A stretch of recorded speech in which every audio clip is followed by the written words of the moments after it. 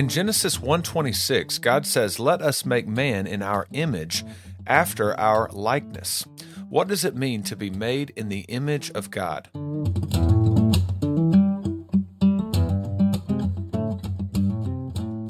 Hello again, and welcome to the Doctrine for Doxology podcast. If you ever have questions or comments, you can email me, doctrine4, that's the number 4, doxology, @gmail.com, or I'm on Instagram at @TheRealBearMartin. And then before we get going, just one housekeeping thing. I am not teaching in class next week at church, and so I will hold off on releasing an episode. So no episode next week, and then I'll be right back at it. Okay?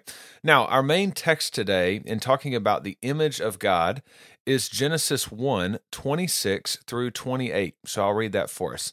Then God said, "Let us make man in our image, after our likeness, and let them have dominion over the fish of the sea, and over the birds of the heavens, and over the livestock, and over all the earth, and over every creeping thing that creeps on the earth." So God created man in his own image. In the image of God he created him, male and female he created them. And God blessed them, and God said to them, "Be fruitful and multiply, and fill the earth, and subdue it, and have dominion over the fish of the sea, and over the birds of the heavens, and over every living thing that moves on the earth." Now, first off, I want to talk about image versus likeness. So God said, "Let us make man in our image, after our likeness." Well, I think that these terms are synonymous with each other. I think that Moses is just saying this just for emphasis, okay? So the Hebrew terms for image and likeness, they're just synonyms. Throughout church history, there have been different opinions on what exactly these differences are. So some people have said they're two different things. We keep the image of God after sin, but we lose the likeness, or vice versa. So there's been different arguments about what this all means, but I do think that they are just synonyms, okay? That they're saying basically the same thing. Because as you keep reading in the Bible, and that is, I should make some shirts. I don't have any merch for this podcast, but I should make a shirt that just says "Keep reading." I think that would be some of my biggest advice when studying the Bible. Keep reading. All right. So if we keep reading the next verse, the image word is still there, but likeness drops out, okay? So God created man in his own image. In the image of God, he created him. Male and female, he created them. So I think, again, image and likeness are saying the same thing. Now, the opposite happens in Genesis 5. So it uses mostly the word likeness and has image thrown in there one time. So Genesis 5, 1 through 3. This is the book of the generations of Adam. When God created man, he made him in the likeness of God. Male and female he created them, and he blessed them and named them man when they were created. When Adam had lived 130 years, he fathered a son in his own likeness, after his image, and named him Seth. Okay? And then Exodus 20, verse 4 says, "You shall not make for yourself a carved image or any likeness of anything that is in heaven above, or that is in the earth beneath, or that is in the water under the earth." So you do not make a carved image or any likeness. So again, I think these terms are so closely related that we can think of them as the same thing. Now, another thing I want to mention is the image of God in Latin is imago Dei. Okay, I remember several years ago listening to a sermon series, and the guy kept saying imago Dei, and I was like, what is this guy talking about? I was listening to it. I wasn't reading it. And so, but anyway, the imago Dei is just Latin for the image of God. But man is still considered to be in the image of God even after the fall. So in Genesis 9:6, it says, "Whoever sheds the blood of man, by man shall his blood be shed, for God made man in his own image." So this is obviously after the fall of Adam and Eve, and man is still in his own image. I think an even better verse to support this idea that we still have the image of God, we're still made in the image of God, is in James 3:9. It says, "With it," this is in the context here, is talking about the tongue. "With the tongue we bless our Lord and Father, and with it we curse people who are made in the likeness of God." So what does it mean for man to be made in the image of God? the first thing I think about is what makes something a good image. So, an image is supposed to resemble or represent something. And in Greek, the word for image there is icon, which is where we get icon. Okay, so it's supposed to represent something. A computer icon represents a program or a file. Okay, so an image is always pointing to something that is greater or what it's supposed to represent or resemble. So, what does man have that makes him in the image of God? What is it about man where we say, yes, man is in the image of God? Well, some people will talk about different things, that different qualities that men and women have compared to the animals. So we have morals, whereas my dog doesn't really think about, oh, it was so bad of me to steal the other dog's bone, right? The dogs and animals don't have morals. So dogs are not made in the image of God, no matter what my wife says. They're not, okay? All right. So there's different things that would separate human beings from animals, different qualities. Humans have there's a spirit or a soul to a human being. And so we can get in, you can think about lots of different things. But with a lot of those things, you have to question, okay, well, if being in the image of God, for instance, means that we can make moral decisions, okay, well, what about an infant? Because Christians would affirm that infants and even babies in the mother's womb are in the image of God. That's our big problem with abortion. You are killing an image bearer of God. And so a baby in the womb does not have morals. Okay. So are they still in the image of God? Well, we would say biblically, yes, they are. And so what exactly is the image of God? We have to be, our definition or our doctrinal statement of what it means to be made in the image of God has to account for all of those things. Or you certainly have people with mental retardation that are not able to do things that other human beings are doing. And so you have to account for all of those things, because all of those human beings bear the image of God. Michael Heiser he's writing for the Faith Life Study Bible, and this little article is entitled "The Image of God." But he says this: the Bible indicates that the image of God inherently belongs to all humans equally and immediately. The Bible deliberately presents the image of God as that which fundamentally distinguishes humanity from the rest of Earth's living creatures. I think that's an important point. Certainly, whatever the image of God is, it makes humanity different from all other creatures on earth, okay? Now, the image of God is not a quality, so I'm continuing Heiser's quote here. The image of God is not a quality within human beings. It is what humans are. Every human, regardless of its stage of development, is an imager of God. This imaging is neither incremental nor partial, nor does it derive from a physical or spiritual ability. Rather, it derives from being created as God's image. So the worth, the uniqueness in being made in the image of God simply comes from God saying so. God is the one who created mankind in his image. And so our value and worth, the worth of an infant, the thing that makes that infant an image bearer of God, is because God said so as he creates mankind. Martin Lloyd-Jones says this about the image of God: fundamentally, when we talk about being made in the image of God, we mean that God made us in such a way that we are some kind of a reflection of God. And so let me give you a doctrinal statement, if you will, a definition of the image of God. This is from the Lexham Survey of Theology. It says, quote, "The image of God is the special status that all human beings have as those made to reflect our Creator's character and commissioned to carry out his purposes in the world." So we can think of the image of God as both a noun and a verb. Okay, a noun is a person, place, thing, or idea.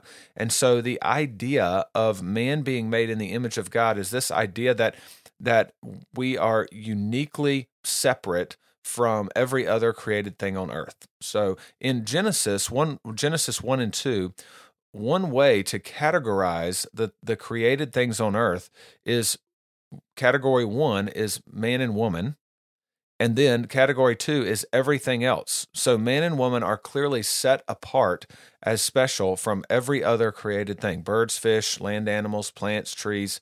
Okay, so that's in a different category, and man and woman is in an elevated category. Again, not because anything inherently special about us, other than the fact that God made us to be that way. So the image of God as a noun would be that word. Think about that word, unique. Man and woman are unique from other created things. Now, as a verb, man was created to be an imager of God. So we image God when we resemble or represent him. All right. And so I think that the reason I get this idea is right out of the context of our main passage, Genesis 1:26 through 28. So right after God says, let us make man in our image and after our likeness, the next phrase is, and let them have dominion. So why dominion there? How does that fit within the context of man and woman being made in the image of God? It's because God exercises dominion over all things. And so we image God by having dominion over the earth. So we are representing or resembling the way that God rules by the way we rule, okay? So how else does mankind image God? And we were talking about this in Sunday school class, and it can be very simple things that we can point others to God, okay? So we talked about landscaping. When you're landscaping, you're organizing the world. You're organizing your yard. You're trimming the grass. Everything is in order and in place. And when God is creating, he certainly is separating and bringing order to something that was formless and void.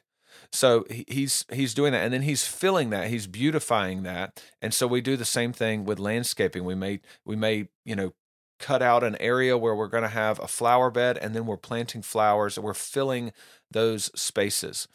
In our class, we talked about a lot of the ladies in there make homemade bread, and so you're taking raw materials and you're creating bread from those raw materials. God formed man from the dust.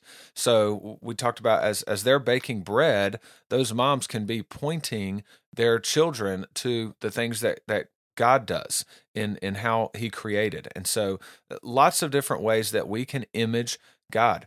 We image God when we discipline our kids. God is a father who disciplines his children. God is a God of beauty. Just look outside, right? So when we make music, when we paint, when we're doing things that bring beauty, that is something that God does. When we give of ourselves, God gave his one and only Son. And when we exercise justice, when we show mercy, those are all things that God does. And so in those ways, we are imaging God. All right. Now, you may recognize a problem, though, you may be thinking about a problem as I'm talking about those things. Certainly, sometimes we can positively image God. We can show God, represent God, resemble God in the right light. But a lot of times we do not. And so if we are supposed to be imagers of God, then what happens when we don't? Okay, when we're thinking about this verbal aspect of being an image of God, we're supposed to image God. What happens when we don't? Well, that is sin. That's one way. There's lots of different ways to kind of look at or think about sin. And one lens to look at sin, it would be to think about our sin as improperly or misrepresenting God. As an image bearer of God, we are not representing him or resembling him properly. So in Scripture, the words image and glory are found together in several key passages. Image and glory are linked. The glory of God would be the display of his attributes, God's holiness, his wisdom, his love, his mercy, his righteousness. So God's glory is seen as we recognize these attributes or character traits of God. Okay, and when we glorify God, we are simply praising those excellencies. We are praising God for His love, for His mercies, for His justice. So we are praising God for those things. We are glorifying God in those. All right. So remember our doctrinal statement about the image of God. The image of God is the special status that all human beings have as those made to reflect our Creator's character. All right. That's the phrase I want to point out. We are supposed to reflect God's character. In a catechism I do with my kids, it's the New City Catechism. There's an adult version. The answers are a little longer and wordier, and then we do the kids version. But question 4 for my kids is, how and why did God create us? The answer is, God created us male and female in His own image to glorify Him. All right. So biblically, I know this is a catechism, but it's summing up truth taught in the Bible. Image and glory are linked. All right. So again, one way to think about sin is not glorifying God. Romans 3:23 says, "For all have sinned and fall short of the glory of God." Now, I've heard some people say of this verse, well, this meant, we can never be God, so obviously we fall short of who God is. Well, no, we're not required. We're not responsible for being God. We are not responsible for being eternal creator of all things. We will never be God. What does this verse mean? For all have sinned and fall short of the glory of God. Douglas Moo, in his commentary on Romans, it says, Paul is indicating that all people fail to exhibit that being like God, that's in little air quotes there, that being like God for which they were created. So we were created to properly image God. And when we sin, we fall short of the glory of God, because if we were perfect imagers of God, then we would perfectly be glorifying God. Okay? And so we fall short of the glory of God when we don't image Him properly, is one way to think about that. And so sin would be misrepresenting God as image bearers. So when we commit adultery, well, God is faithful, so we have now misrepresented Him. When we're selfish, God is self-giving. When Adam and Eve sinned, they did not believe God's word as truthful, and this misrepresented God. God is truthful. So again, this is kind of a lens you can use to think about sin. I'm a father, and so when I lose my temper with my kids, or I don't keep a promise that I've made them, I'm not imaging what God is like as our Father. So I'm sinning in that way. I am imaging God as a father. When my kids read the Bible and they read about God being a father, then they're going to think about me, their father. And so when I sin in that way, I am misrepresenting God. And so that's when you certainly have to repent for that sin. I certainly have to repent for that sin, but I also have to go to my kids and tell them, listen, the way I acted just then, or I didn't keep this promise, and that is, I'm your father and God is your father. And I'm just telling you that God is not that way. I have sinned, and that was wrong. But God, as your Father, will always keep His promises. He's always there to forgive. God doesn't lose His temper with you. He is patient. He is merciful. He promises that if we come to Him in repentance, He is faithful and just to forgive us.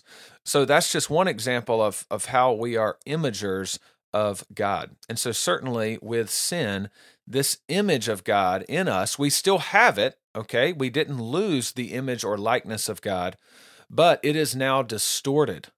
Because of sin, we are unable to properly be imagers of God like we were created to be, right? So it's distorted or disfigured. It needs to be corrected.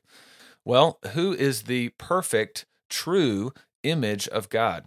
That's Jesus Christ. So Colossians 1:15, talking about Jesus, says He is the image of the invisible God. Hebrews 1:3 says He is the radiance of the glory of God and the exact imprint of His nature. Now again, I want you to notice how the image of God and the glory of God are linked. 2 Corinthians 4:4. In their case, the God of this world has blinded the minds of the unbelievers to keep them from seeing the light of the gospel of the glory of Christ, who is the image of God.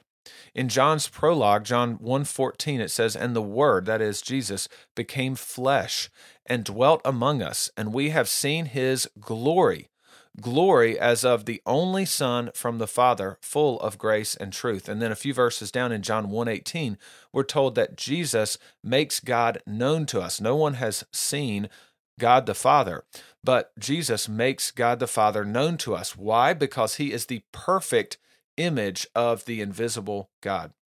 So as Christians, we are being restored into that perfect image of God through Jesus Christ. A.W. Tozer says this: "Everything that God does in his ransomed children has as its long-range purpose the final restoration of the divine image in human nature." So God is forming that divine image back in man, that full, complete, perfect image of God.